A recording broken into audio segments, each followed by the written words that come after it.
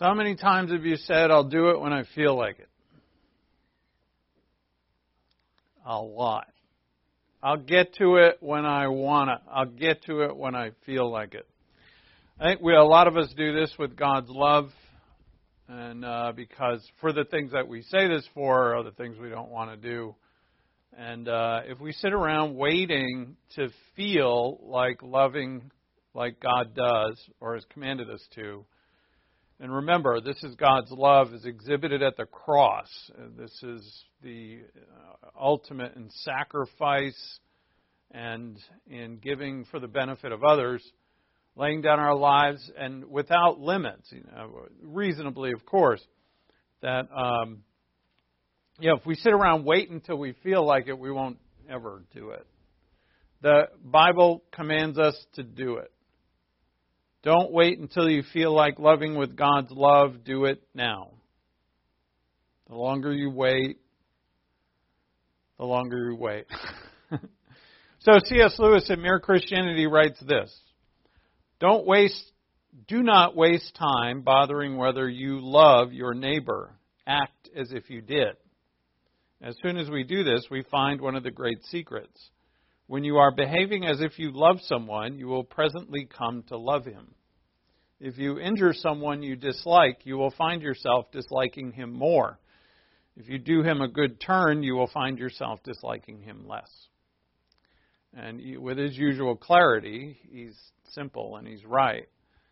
And if we say, I don't feel like it, so what? Do it anyway. We are to give, and we must. So don't wait until you feel like doing it. With God's love, do it now.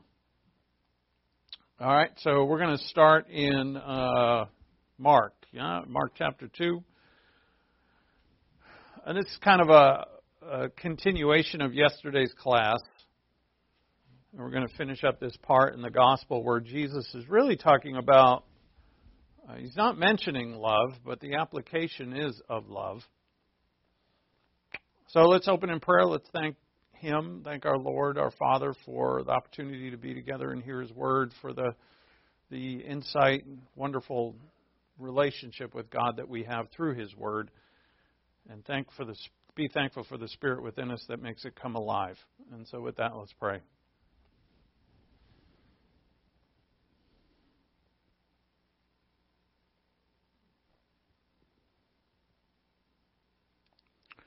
Our Father in heaven, thank you for our time here. Thank you for the opportunity, as we always say, Father, that we have a time set aside at which we can hear your word, read your word, and be in communication with you. As that great Psalm 119, depicts the love of your word, the respect of your word. And as you say, it is the fear of you that is the beginning of knowledge. So therefore, in awe of you, in respect of you, Father, we sit before your word and we long for instruction. So we ask, Father, that through your Spirit, that our hearts would come to see more of what your love is and see the need for us to walk in that love and to perform it towards one another. And we ask this in Christ's name. Amen.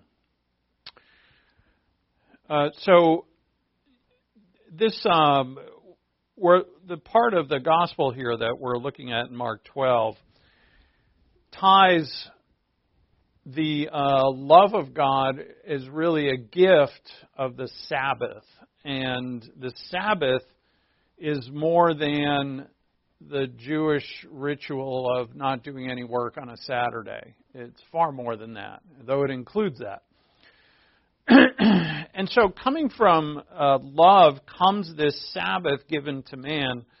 And this Sabbath is rest. We can look at it that way.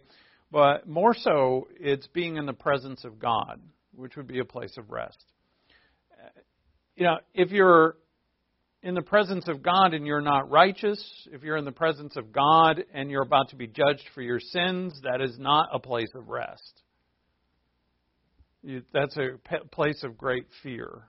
But if, knowing that you have been made to be there, you have been made new through Christ. The price that He paid, the blood of Christ, is for you, and through the love of God, He gave His Son. And so you and I have this absolute privilege and right by justification, as John talks a bit about in 1 John, which speaks of God's love for all of chapter 4, is propitiation, that the Father is satisfied. Satisfied means there's nothing left for me to do, and that I can be in His presence forever. And I am. And so, but I'm not face to face with Him, and I live in a world that I'm surrounded by restless people. You know, we're to be at rest, and we as believers struggle with that at times. And I'm surrounded by people who are restless. James, in his book, calls the tongue a restless evil. And the reason why the tongue is a restless evil is because the mind of people is restless. And why is that? Because it's man who does not know the love of God and therefore is not at rest or at peace. Like as Keith and I were talking about before class, the love of money. Like there's this whole bunch of people on this planet, generation after generation, are always in the pursuit of money. And even if they get it, they're not at rest. So God's love gave mankind the Sabbath. And what is the Sabbath to us? It's the presence of God. Because to us, it's not Saturday. It's all the time. It's part of our lives. So in our example here, in Mark chapter 2, Jesus is breaking not the law, but the traditions. He's breaking the traditions of the Pharisees. And they're mighty angry about this. So angry, in fact, that they plot to put Him to death. Which is a marvelous irony that Jesus points out. We'll get to that. And this is an example where you love your tradition. And here I use the word principle because, you know, the Sabbath, and there's a number of things in the Bible that people do that are there, but they're no longer necessary, I should say, or you know, they're no longer actually not any longer, but there's principles that are immovable and there are principles that are flexible. And you know, we have to discern what those are. And we'll talk about that a bit more coming up, but the principles that are universal are the ones that are unbreakable. In other words, if you don't follow this principle, you're going to sin. Take, for instance, like, you know, be hospitable. Let's say a criminal shows up at your door. And if you let him in, your family's in danger. No, you're commanded to be hospitable to strangers. Should you let him in? No, don't be an idiot. Right? So we have to be wise, but things like be humble, love, be gracious, these are unmovable principles that we must always be. Now, some of my principles, or yours, are cultural. And, you know, they're in another culture, they don't apply. So, for instance, say you're in the Middle East, and, you know, women wear veils. And because if they're out in public or a woman is before a stranger, she wears a veil. Say she's a Christian woman, and you say, take that stupid thing off. But it's a part of her culture. Should we tell her to take it off? You know, and so when you're in a different culture, you're in a different time. Like some rituals of the Mosaic Law no longer apply to us. But let's say a Messianic Jew wants to celebrate the Seder. He wants to celebrate the Passover meal. Is there anything wrong with that? Some Christians think there's something wrong with that. I personally don't. As long as you don't think it's like Christ hasn't come yet. But these are Christians. Like Arnold Fruchtenbaum is he's a great theologian. But he's a Messianic Jew and does celebrate a lot of Jewish rituals. And he's very unapologetic about it. And it's because he is Jewish. And he loves his Jewish culture.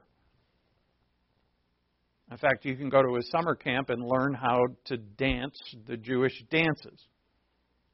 And he says everybody's afraid to do it until we get them to do it. And then all these people that are non-Jewish who go to these camps. His camp is in upstate New York somewhere. It gets packed, loads of people all summer long. And they love this. It's these Jewish dances that they do. Anyway. So when it comes to that, so here we have Mark 2:23. It happened as he was passing, that he was passing through the grain fields on the Sabbath, and his disciples began to make their way along while picking the heads of grain. And the Pharisees were saying to him, "Look, why are they doing what is not lawful on the Sabbath?" Now, this is completely lawful to do. There's nothing wrong with plucking heads of grain. There is a law against gathering grain on another person's property with like a bucket. In other words, you're harvesting. But if you wanted to pluck a head, what they do, they rub it in their hands, get the grain out, and eat it. Nothing wrong with that. But the Pharisees, of course, as we know, had made up extra rules for the Sabbath. And Jesus, per usual, doesn't address their immediate question. And he says in verse 25, "Have you never read what David did when he was in need, and he and his companions became hungry? How he entered the house of God in the time of Abiathar the high priest, and ate the consecrated bread. Was it not lawful for anyone to eat, which is not lawful for anyone to eat except the priests? And he also gave it to those who were with him." And Jesus said to them, "The Sabbath was made for man, not man for the Sabbath. So the Son of Man is Lord even of the Sabbath," or also of the Sabbath. So now the Lord's point about David eating the bread is not about whether rituals are valid or not, or whether, the temple rituals should be continuing either in their age or in our age. It's not about ritual. It's about love that fulfills the law. All right, so this is stated by the Lord and by the law itself, that the love of God and the love of your neighbor is the fulfillment of the law. And in the case of Jesus' disciples, they're hungry, but the Pharisees don't care. And Jesus points to David, who was also hungry at that time.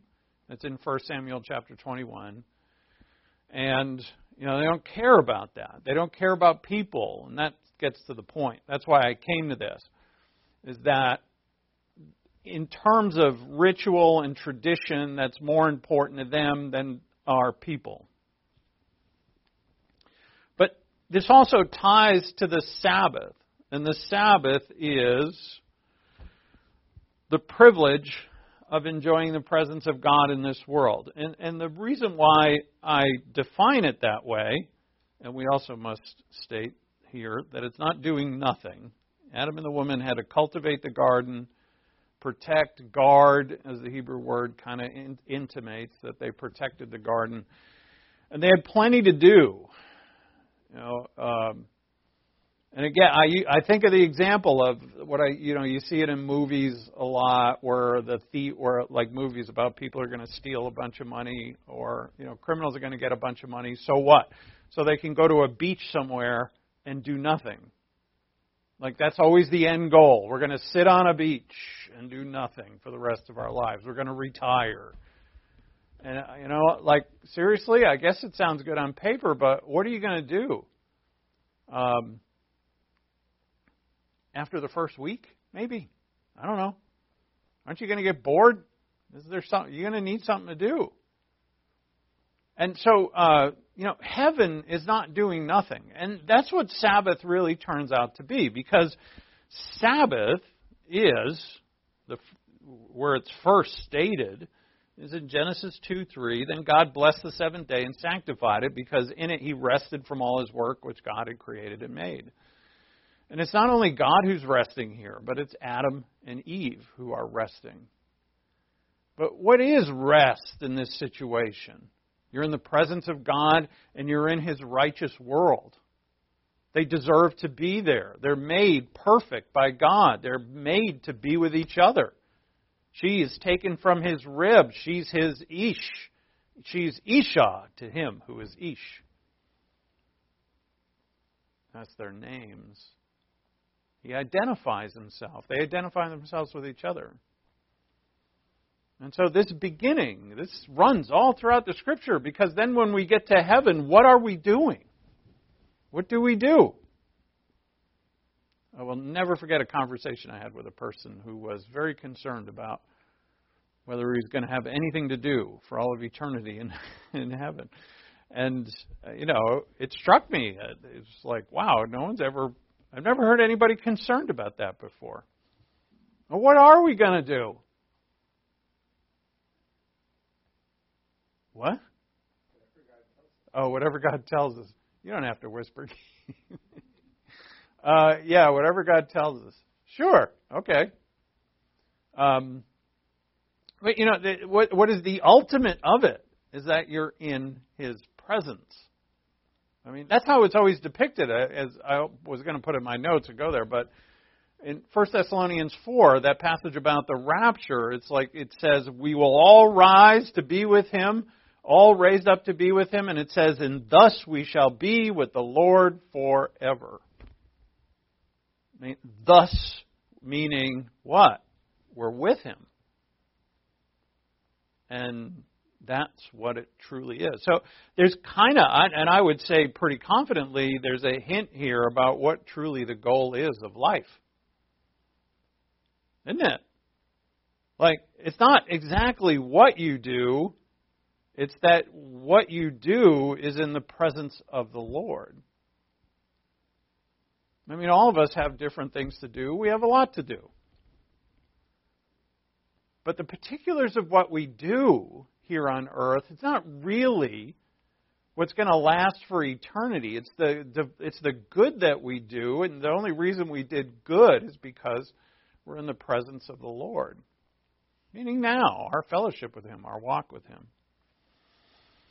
So the end goal for man is to enjoy God's presence in God's righteous world. And that would be what I would say, call my heavenly Sabbath. And it's not just Saturday. And when I say righteous world, I'm looking around in our world and it's full of restless people. It's full of people who are like these Pharisees who are saying, I don't care if they're hungry, we have rules. And you've got to follow those rules. I don't care if they're hungry. Really? I mean, is it truly a violation of the Mosaic Law for them to pick that grain?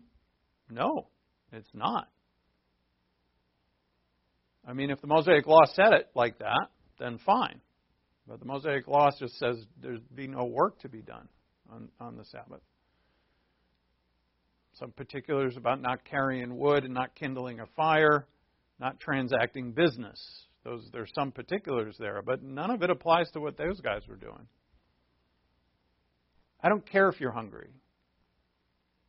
And to me, like, think about bread, right? And bread is such a main theme in the Scripture, and from beginning to end. And even, back with when Abraham's with Melchizedek, and he gives him bread and wine, right? Bread shows up early, and it lasts throughout. And Christ says, "I'm the bread from heaven. You eat of this, you don't hunger again." Hunger in the Scripture has this meaning to it that is more than, I need some lunch. And we would, as God has inspired the Bible, this is there on purpose. This hunger that the disciples have, that the Pharisees don't care about, really could be projected to the hunger that a human being has for What does everybody hunger for? That. Everybody in the human race hungers for it. And you and I have it. And those of us who possess it, we long to, we should, to give it, to communicate it, to give it to others. And in some instances, giving it to others is as easy as just speaking the gospel. Right? That makes me think of, Leonard. You shared that with, who was that with?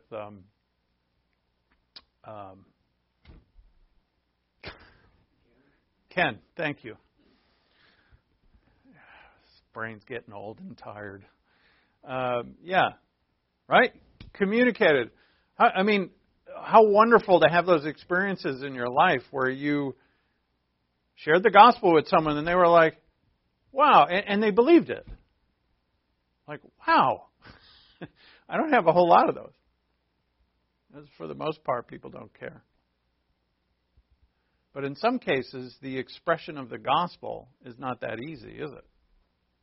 In some cases, the expression of the gospel is me sacrificing and giving time or whatever. And comfort and not judging and treating with kindness and love and compassion. And that's showing the gospel, knowing full well that they're probably going to spit in my face. Because there's no guarantees in this. There wasn't a guarantee for Christ either. Because love takes enormous risks without guarantee of reward. So, when we love others, it's this that we want to give them. And I find that quite marvelous because it simplifies things, because there are plenty of people in the world who think they're helping people, but they're not. We have government programs, and I used yesterday the example of homelessness, which is a terrible problem in our state and in other places here on the West Coast.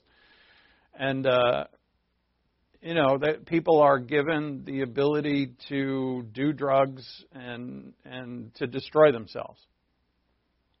And it's all shrouded in some kind of compassion. Are we... In many cases, we're not helping people to get here.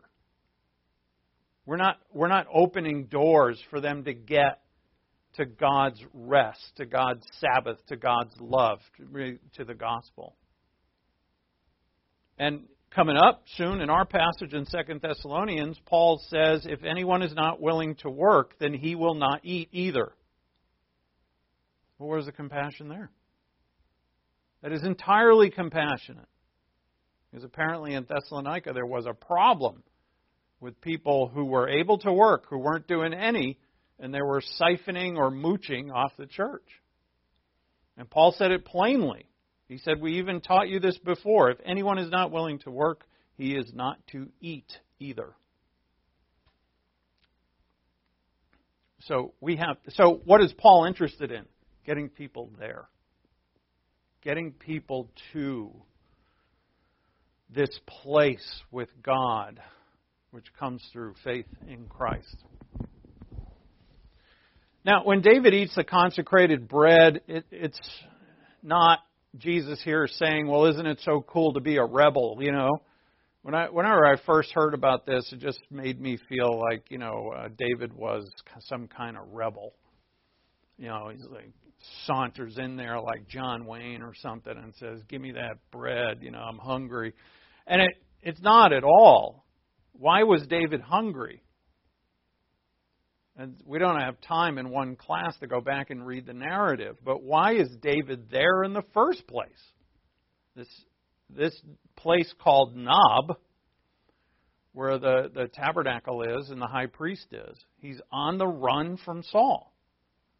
King Saul, who, and our subject is love, who loved David before, grew incredibly jealous of David and then sought to kill him. And David had no other recourse but to run. And being on the run, he has no supplies. And so him and the few men that are with him are starving. And Abiathar, the high priest, gives him the bread. So, love gives. Right? Love gives. So now Jesus says why the Sabbath was made. Look at verse 27 again. Jesus said to them, the Sabbath was made for man and not man for the Sabbath. What a line. The next line is even more powerful. But the Sabbath was made for man. All right, now if we keep in mind that the Sabbath is in the presence of God, in His garden, so to speak, in His righteousness, in the presence of God, then this is made for man. Right? In other words, it's a gift. And I liken that to a door. Come on, door. There you are. The Sabbath was made for man. And this door, which I borrow from Hebrews chapter 10, is the new and living way. The door has been opened to the new and living way so that we could walk it. And when we left the garden, the door was closed. Right? So we had the Sabbath. We had the rest. We rested with God on the seventh day and every day afterwards until we ate of the fruit and we left. Well, we were kicked out, but we made the choice to extract ourselves from God's presence. And therefore, and of course, the entrance to the garden was closed. But notice that this door is for you. This door. And Jesus said, and this is another theme that's so throughout the Scripture, is this open door. Jesus said in John 10, I'm the door. The thief only comes to steal and kill. But I come to give you life. And that abundantly. I call the sheep, and the sheep hear my voice. Right? It's beautiful, tender. And He's a shepherd. Okay, so, and amazingly, this all ties together with David back in Nob needing bread. Because when we read that narrative, there's a shepherd in that narrative in 1 Samuel 21. Jesus is the shepherd who is the door. There's another guy who's a shepherd who is a terribly evil man. Perhaps we'll get to him. Anyway, now, so the Sabbath was made for man. This is a gift. We are not to man the door. Not man for the door. In other words, we don't have to keep this door open. We don't have to protect this place. We don't have to serve this door. The door's for us. And this is what gets us free and what gets us in love is the fact that God has to do absolutely everything. Everything. If there's any part to this that is of our part, then fear is going to come in. And all these extra rules that were put on the Sabbath by the Pharisees, I'm sure that the Jews and all those in Israel still enjoyed the Sabbath because it's a day you don't have to work. I'm sure it's an enjoyable day. But then you put on all these extra rules and there's always this inkling of fear that I might walk too far or I might do something that violates all these extra rules. There's an element of fear in that. Like I can wreck this. Whereas under the true Sabbath in Israel, all you have to do is not go to work. Don't carry wood in and don't go to work. And you're good. What if I pick that thing up? Not even in the purview of the rules. The rules are don't work. and rest in this covenant promise of God that I have a future and a hope for you, and you're in my hand. You can't be lost. So just enjoy me. No need to toil, not today. And then the Lord says something astounding, because it really gets to the crux of this. He says, verse 28, so the Son of Man is Lord even of the Sabbath. Now, I put the Greek on the board for you just because I know you can follow this, and because that this first word is the word therefore, or so we can kind of get rid of that. We don't need that right now. But the first word in this sentence, after the therefore, is this word, kurios. And kurios is the word Lord.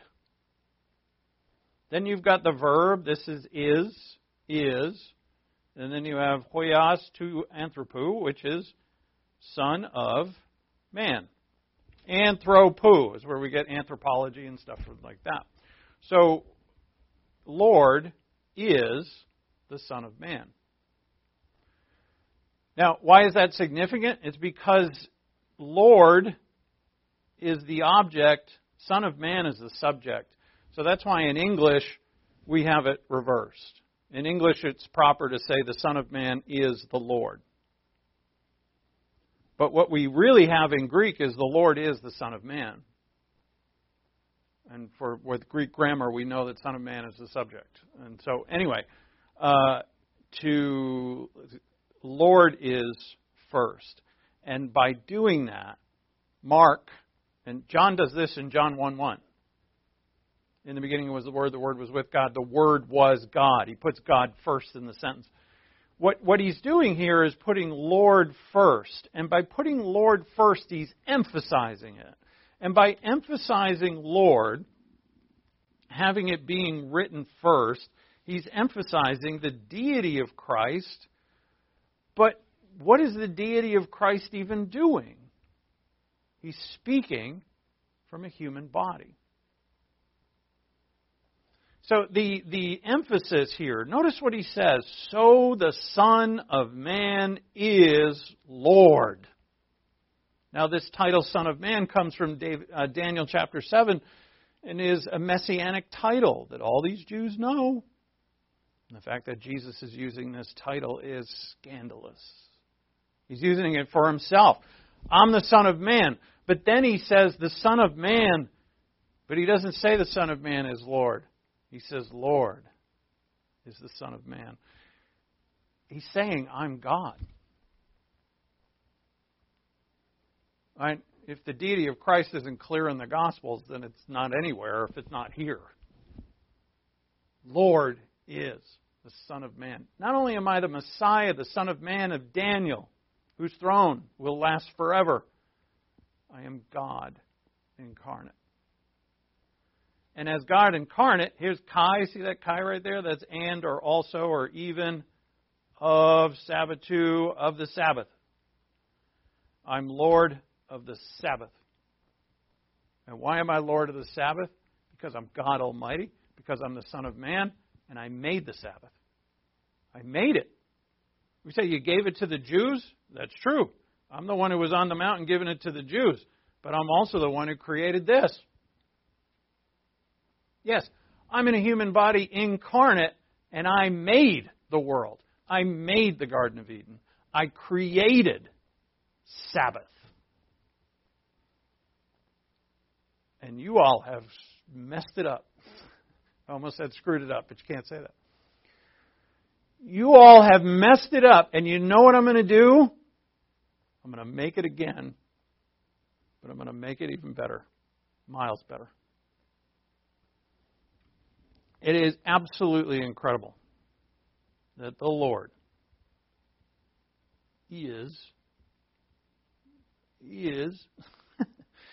made, the Lord Jesus made the Sabbath, and He, as its Lord, gave it to mankind to enjoy. And to give it to mankind to enjoy, He has to die. The Sabbath is the presence of the Lord in His righteousness. We're not in the garden, obviously. We're surrounded by crazy people and terrible laws and bad rules and angry and anxious and uptight and restless people. And we're to love every one of them with God's love. But the environment that each of us live in is the plan of God for our lives. We can obey the will of God. And we can go through life in the sphere of His righteous will and follow what He does, what He will have us do. And in that, live Sabbath, heaven, in the presence of the Lord no matter what I do, no matter what He has me do. And then all of life becomes this marvelous Sabbath. And then the reason why you're able, because now you see the love of God. It's the love of God who gave you this. He gave it to you. You didn't earn one iota of it. That's why it's so important. Because you're not going to rest in love if you think that there is, and I know you guys don't, but you're not going to rest in love if you think there's any little thing that you have to do to maintain this or to gain it. In other words, if you were made for the Sabbath instead of the Sabbath being made for you. If you're made for the Sabbath, you've got to care for it. In other words, you can ruin it. But we can't ruin it. So are you enjoying the life that God gave you? Do you see and feel His love? Do you know His comfort? Are you a person of hope? I guess, are you a glass half full kind of person? And do you desire all others to enjoy the Sabbath? In other words, you're very actively concerned about others. Now, Mark's section is not over. Chapter 3, verse 1. He entered into the synagogue, and there was a man there whose hand was withered. And they were watching him to see if he would heal him on the Sabbath. So here we have another Sabbath. It's not the same day. But Mark puts these two together, and for a very real purpose. In the first instance, we have hungry disciples. They don't care about them. And in the second instance, we have a man who has a withered hand, which means he probably can't work. I would say he can't work. And therefore, he's poor. And this handicap is truly wrecking his life. So what are they going to care about him? Or are they going to care about him? So they were watching him to see if he would heal on the Sabbath so that they might accuse him. And he said to the man with the withered hand, "Get up and come forward." And he said to them, "Is it lawful to do good or to do harm on the Sabbath, to save a life or to kill?" Now, this question, I'd say this is probably, it's the most I've ever thought about this question. Like, what an odd question, isn't it? The whole purpose the whole question that is being raised here is, will he work on the Sabbath? Is he going to violate our Sabbath rules, which there are tons of them? But Jesus says something else. He doesn't say really to the point where, is it lawful to do anything on the Sabbath? But he says, is it lawful to do good or to do harm, to save a life or to kill? Is it lawful to kill someone on the Sabbath? Well, what a strange question. Is it lawful, therefore, to save a life? Is it lawful to do evil? When it says do harm, the word is do evil, the Greek word. And they said nothing. They kept silent. After looking around to them with anger, grieved at their hardness of heart, he said to the man, "Stretch out your hand." And he stretched it out, and his hand was restored. The Pharisees went out and immediately and that word immediately becomes actually a little important here, immediately began conspiring with the Herodians. These are more political allies, these Herodians. They conspiring with the Herodians against him as to how they might destroy him. Now, what did Christ ask again? Is it lawful to do good? Well, according to the Pharisees, no. Right? It's not. It's a work to them. But is it lawful to do evil? Well, that's a dumb question. It doesn't matter what day of the week it is, right? You don't do evil. Is it lawful to save a life? According to the Pharisees, on the Saturday, no. Is it lawful to kill? That doesn't make any sense. Is it lawful to kill on Saturday? Is it lawful to kill at any time? And they're dumbfounded. Often in the Scripture, Jesus will ask a question, then he goes right to the response. But here, Mark is pointing out particularly that they kept silent. In other words, what? They got nothing to say. They're confused or dumbfounded. In Matthew's account of this same instance, Jesus points out that the priests work on Saturday.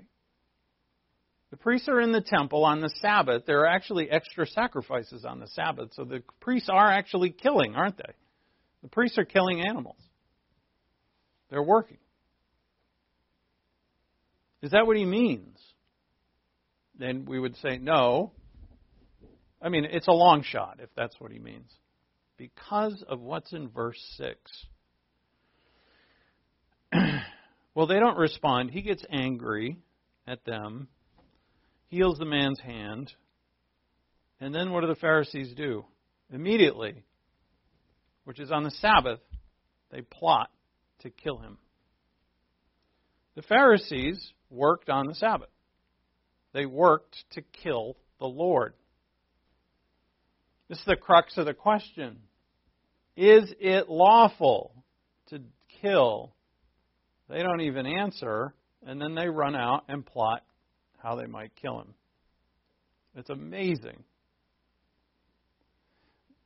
Their idea of Sabbath is a bunch of rules to be kept that would please them. In other words, in their own Sabbath, with all their extra rules, they are the Lord's.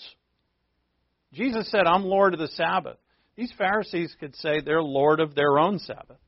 They run around looking to see what people are doing, and if they get caught doing something on the Sabbath, they're going to quickly point it out and condemn you. And now don't forget what Sabbath means to us here. This is the presence of God in which we rest in His love. And mankind, in so many ways, have tried to mess this up. And for us, as believers, we have got to keep it right where it is. And that is right in the hands of the Lord, in which we put our lives in His hands, our lives in His will, and all because He loves us. He loved us and gave us Himself. He so loved us that He gave us Himself. And now we've got to give Him to others. Our little rules that we can come up with where we say, you don't deserve my time. You don't deserve my words. Right? We're not Pharisees, but at times we really can be just like them. We judge others, and we're like, you don't deserve my time. You don't deserve my work. You don't deserve my energy. It's going to be wasted on you. And I limit myself. And this is not God's love. God's love gives recklessly. It risks. I can't say the word. Risks.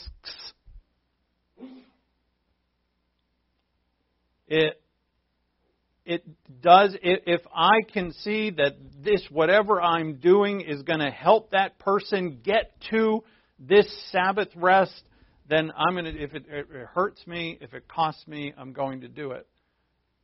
Right? And, of course, we're not going to have anybody come up and give a testimony as to how they're doing concerning this love.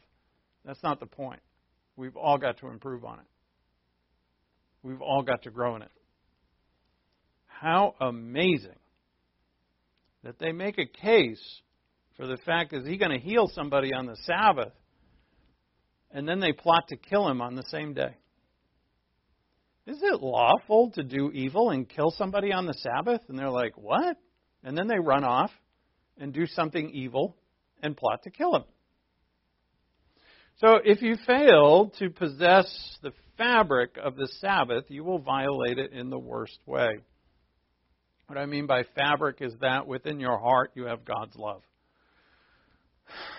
Not a human facsimile of it, not a watered-down version of it, but God's love as it is. The quality of God's love is that He gave His Son. 1 John chapter 4, it's in multiple passages. I'll read it here quick. Beloved, let us love one another, for love is from God, and everyone who loves is born of God and knows God. The one who does not love does not know God, for God is love. By this the love of God was manifested in us, that God sent His only begotten Son into the world so that we might live through Him. So that we could be alive. And that life is eternal life, and that's the life of the Sabbath. So the Sabbath is enjoying God's presence in His righteous world. Do you or I keep a false love in your heart and convince yourself that it's God's love? We've got to be honest. Confess to God when we are not loving with His love. And we have to be honest with ourselves and with Him. As we started, as C.S. Lewis said, don't wait till you feel like it. Do it. Do what it takes, what it calls for. The more that you see, and it's exemplified in the cross of Christ. Now, just a few minutes before we're done here. In 1 Samuel 21, David's on the run from Saul. He ends up in Nob. They're hungry. He asks the priest for the consecrated bread, the bread that's on the bread at the table of showbread. And the priest gives it to him and they eat. According to the law, that bread is for the priests. It's not for anybody else. That's in Leviticus. But they eat it. So we have Jesus here speaking about, is it lawful to save or is it lawful to kill? And then if we run back to that narrative, and for the sake of time I didn't go back, that we find that David runs from Nob and he ends up going to the Philistia, to the Philistines. And Saul finds out that David was there and Saul follows. And Saul gets there, gets to Nob. And he's like, where's David? He's ready to get him, And the priest tells Saul that, David was here, but now he's gone. And then Saul finds out that priest, Abiathar, as Abimelech is his father, I think, the one who gave him the bread. But anyway, that the priest gave David bread. And so Saul says, kill the priest. Now, this whole thing is all tied together. Saul, who years before had loved David, grows jealous of David, wants to kill David, and then the priest who gives David bread, he wants him murdered because he helped David out. Now the priest, and Saul knows this, the priest knew nothing about what was going on with David and Saul. He knew nothing of it. He did a kind thing. He didn't know anything about what was going on, that Saul was after David, didn't know anything about it. And Saul says, kill him. And Saul wants all the priests killed. Not just Abiathar. Abiathar escapes, but he wants all the priests dead. his servants won't do it. Saul's servants, it's too evil. It's too much. He won't do it. And then Saul says, is there anybody who will do this? And the guy speaks up, who is a shepherd. He's Saul's head shepherd, meaning he was in charge of all of Saul's sheep. And so, this guy's name's Doeg. He says, I'll do it. And Doeg kills 85 priests, murders them. And David wrote a song about this guy. So as we close, go to Psalm 52.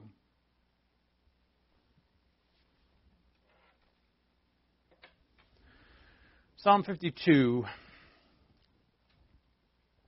Now, I want you to notice in this song how love is mentioned, which is our topic.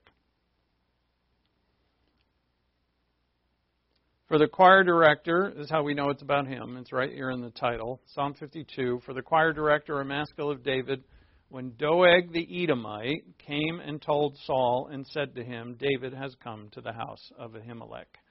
And this is when David ate the bread. Doeg again murdered 85 priests, and he was ordered to do so by King Saul. Now, relate this to the love of God that we're to have and what we just saw in the gospel about Pharisees and such. Why do you boast in evil, O mighty man? The loving kindness of God endures all day long. Your tongue devises destruction like a sharp razor, a worker of deceit. You love evil more than good, falsehood more than speaking what is right. Salah. Notice verse 3. You love evil more than good. So love is it's a manifestation of the love of God that is in fallen man, and it's polluted by self-love. Verse 4, you love all words that devour, O deceitful tongue. But God will break you down forever. He will snatch you up and tear you away from your tent and uproot you from the land of the living. Salah. God will judge. The righteous the righteous will see and fear and will laugh at him, saying, Behold the man who would not make God his refuge, but trusted in the abundance of his riches and was strong in his evil desire. But as for me, I am like a green olive tree in the house of God. I trust in the loving kindness of God forever and ever. And that loving kindness is another way to define that Hebrew word is steadfast love. I trust in the steadfast love of God forever and ever. I will give you thanks forever because you have done it. And I will wait on your name, for it is good in the presence of your godly ones. Right, so as we look at love in terms of the Sabbath, in terms of being in God's presence, we see David here showing the contrast between himself, who is this green olive tree, meaning he's alive, in the temple, in the presence of God, in the presence of God's people. And then we have this other guy who loves evil more than he loves good, loves self more than he loves others, and loves God. And that man put 85 people to death, priests of God. He killed them in cold blood. So Jesus said, all right, we're talking about the Sabbath here. Is it lawful to save someone on the Sabbath or to kill? And this gets to the crux of what God's love is. God's love saves, and in us it's to save others, deliver others. And if we're not about delivering others, then what are we? We're essentially going to be somewhat self-centered, if not a lot self-centered. And that, put in the right position, anybody who doesn't have the love of God is always going to choose self over others. And in a way, that's a killing. So the contrast between love and saving and killing, and love and loving the wrong thing. Let's pray. Thank you, Father, for your word, and thank you for the guidance of these so many passages that tie together the principle of love that you have exhibited to us. May we not hold on to our traditions or other things that are flexible in deference to others. May we show your love to others, Father, with the hope that we do them good, to lead them to your rest, to your love, to your Sabbath. We ask this in Christ's name. Amen.